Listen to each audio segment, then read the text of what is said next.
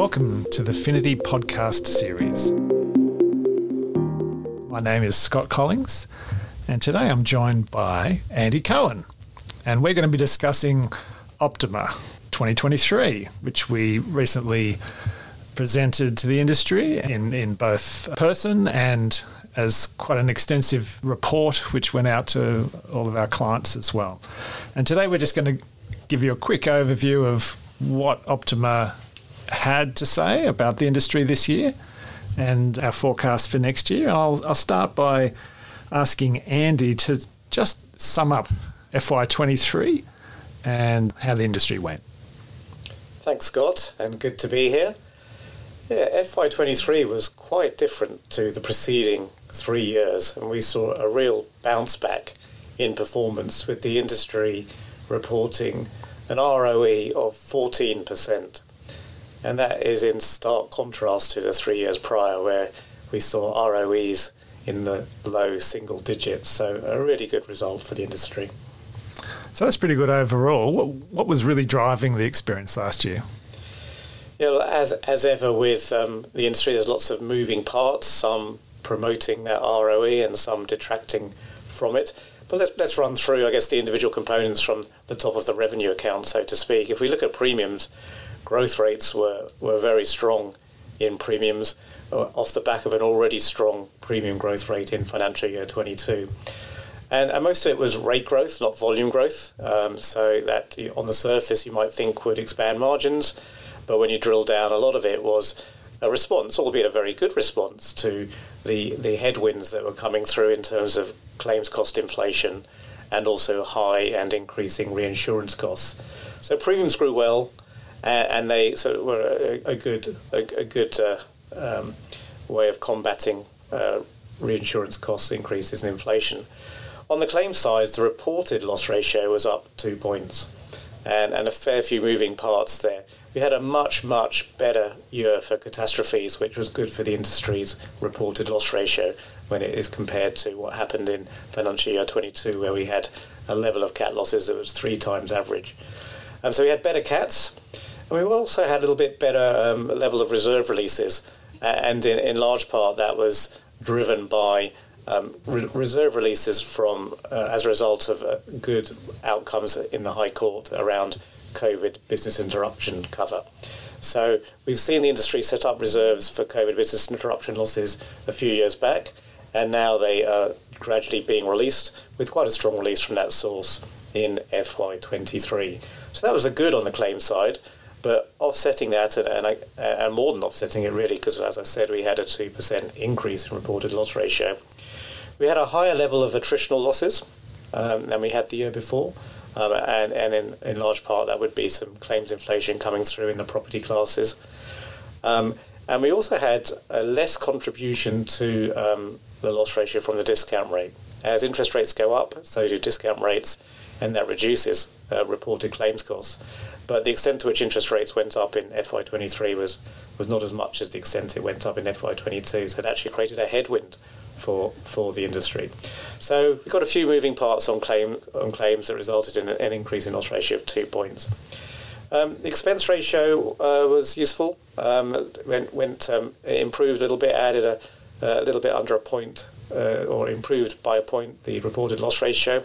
So although expenses were going up, top line, as we talked about, has gone up more strongly. So the expenses expressed as a ratio went down. So that was useful. But the big kicker was investment returns. The industry reported a strong investment profit in FY23 off the back of a very poor investment loss in FY22. That 22 loss was the first loss from investments in about 20 years for the industry. So we've had good premium growth, reported claims a bit worse than the year before, expenses a bit better than the year before, but investment returns incredibly more useful to the industry than the year before, and all that's combined really to give that outcome of a 14% ROE in contrast to low single digits the year before. So it's a great overall result, but were there any classes in particular that did particularly well? And I guess likewise, were there any that did particularly badly? Yes, that's well worth delving into because not every class tells the same story and is consistent with that overall industry result. So different portfolios will have different outcomes. And if you're writing personal lines, you might not have seen that outcome quite as strongly. In fact, householders reported a loss in FY23, and that's the third loss in a row at an underwriting level for that class of business. Quite unusually, it had some pretty strong reserve strengthening going through. As a short tail class, reserves tend to be more easily estimated, but we had 5 points of reserve strengthening come through for householders, in contrast to what we typically see as more like 1 point. And personal motor also, although not loss making, is still reporting results that are below target. And obviously claims inflation is hitting those two classes disproportionately or quite strongly compared to the liability classes. And householders and motors make up, in terms of premium, around half of industry premium. So if you're concentrated in those classes, you might not have seen quite the same thing as if you were concentrated in the long tail classes, where investment returns would have been your friend and resulted in some quite strong profitability coming through. In fact, if we look at the commercial lines classes, quite a few of them are reported profits in FY23 that were above target. And when I talk about target, I'm talking more at 10 to 15% ROE after tax. And so quite a few commercial lines classes were above that. Commercial motor was in the target range and actually slipped back a bit from FY22, where it had been above target. And standalone liability is still a little problematical, reporting profitability but not within target range. But nonetheless, what it did report through in FY23 was an improvement compared to FY22 when it was loss-making. So quite a mixed bag amongst the various classes of business, but the commercial lines class is doing particularly well if you were to take them as a group. Personal lines class is really not doing as well at all. Excellent. Well, a bit of a mixed bag there, but still overall it's the industry's come in with a great performance last year. Well, let me ask some questions of you, Scott. Sure. Scott, while I look backwards at FY23, it has been your job the last few years to look forward, and in this year you're looking forward to FY24. So what's it looking like? Well, next year's looking much the same. In fact, slightly worse. We're forecasting a drop of about 1% ROE in aggregate across the industry. So something like 13.5 is where we're pitching our forecast for next year. So that would make for 2 successive very strong years, wouldn't it, I guess, across the industry, following 3 pretty dire years prior to that. So pretty impressive turnaround if that's the way things roll. Most of that performance, I think, is going to be driven by a combination of continued strong growth in premiums.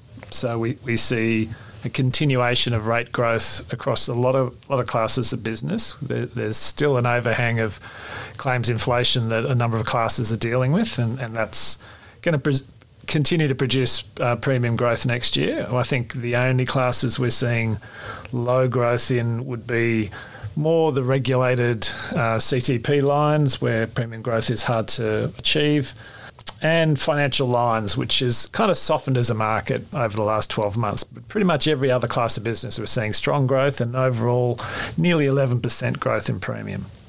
We're going to see higher investment returns, we would expect. I mean, opening yields are starting closer to 5 this year. Obviously, it depends on how interest rates change across the course of the year, and that can have an impact. And again, equity returns are quite volatile, although only a relatively small contribution to the market. But overall, higher yields should translate into generally higher investment returns across the year, and that's another bonus for the industry looking forward. Expense ratio should be a little bit better. We think expenses are growing, but they haven't grown as fast as premiums have grown. So we're expecting another improvement in expense ratio across the year. So that should again contribute to some better performance next year. On the downside, we don't see the underlying claims performance being quite as good as it was in a couple of classes, particularly corporate property. Corporate property had a standout performance last year, very unusually good.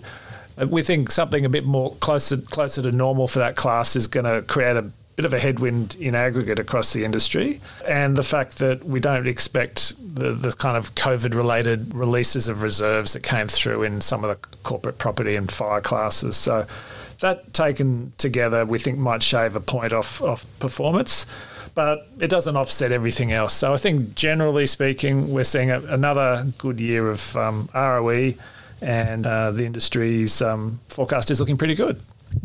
Thanks, Scott. Sounds similar themes to the year we've just had, but obviously a few moving parts that are slightly different, creating that slightly different outcome. So what do you think could go wrong? What are the key risks? It's very hard to get forecasts right, as we know. We do our best, but what could go wrong? Well, as usual, there's a lot that could go wrong, but I think the more likely things to go wrong next year would be a continuation of the claims inflation that we've seen, perhaps surprising some people that think maybe it's easing off. That could be a risk. I think from a natural perils point of view, next year being an El Nino type of year shouldn't generally have a high expectation of losses, but you never know with these things. And it's while we could, on average, we could expect it to be a sort of below par year for cat losses, that's not the sort of thing that you can really count on. The reinsurance market has certainly been very hard over the last couple of years. It does seem like there are some signs that it might start to soften, but that could change as well. And all it might take is a large hurricane in the Atlantic to change the global reinsurance market's mind about softening there, and perhaps we could have a continuation of hard reinsurance markets. So that could be a headwind. I think just generally the economy is obviously has to be another key risk. The ability of customers to afford insurance is obviously under pressure, particularly in household insurance and to perhaps a similar extent in motor. Pressures like that put pressure on premium growth, and they also perhaps can come through in the claims area as well. So I think there's enough areas there to be concerned about, but where the industry is sitting class by class, it's rather unusual in that virtually every class of business we're forecasting a return on equity that's strongly positive, and almost all of them are in their target range, which is a very unusual event. Perhaps it's too good a forecast, I'd say. Almost certainly going to be wrong. So we'll see next year. But the underlying forecast from our point of view is a strong 13.5% ROE. Well, thanks, Scott. I mean, as actuaries, we're happy to be just roughly right. That is what's great about our profession. So we'll leave it there. We're getting, I guess, close to halfway through FY24 now, and it won't be long before we know how it turns out, perhaps, and then we'll come back and update you all on what happened and what 25 looks like. Fantastic. All right. See you then, Andy. See you, Scott.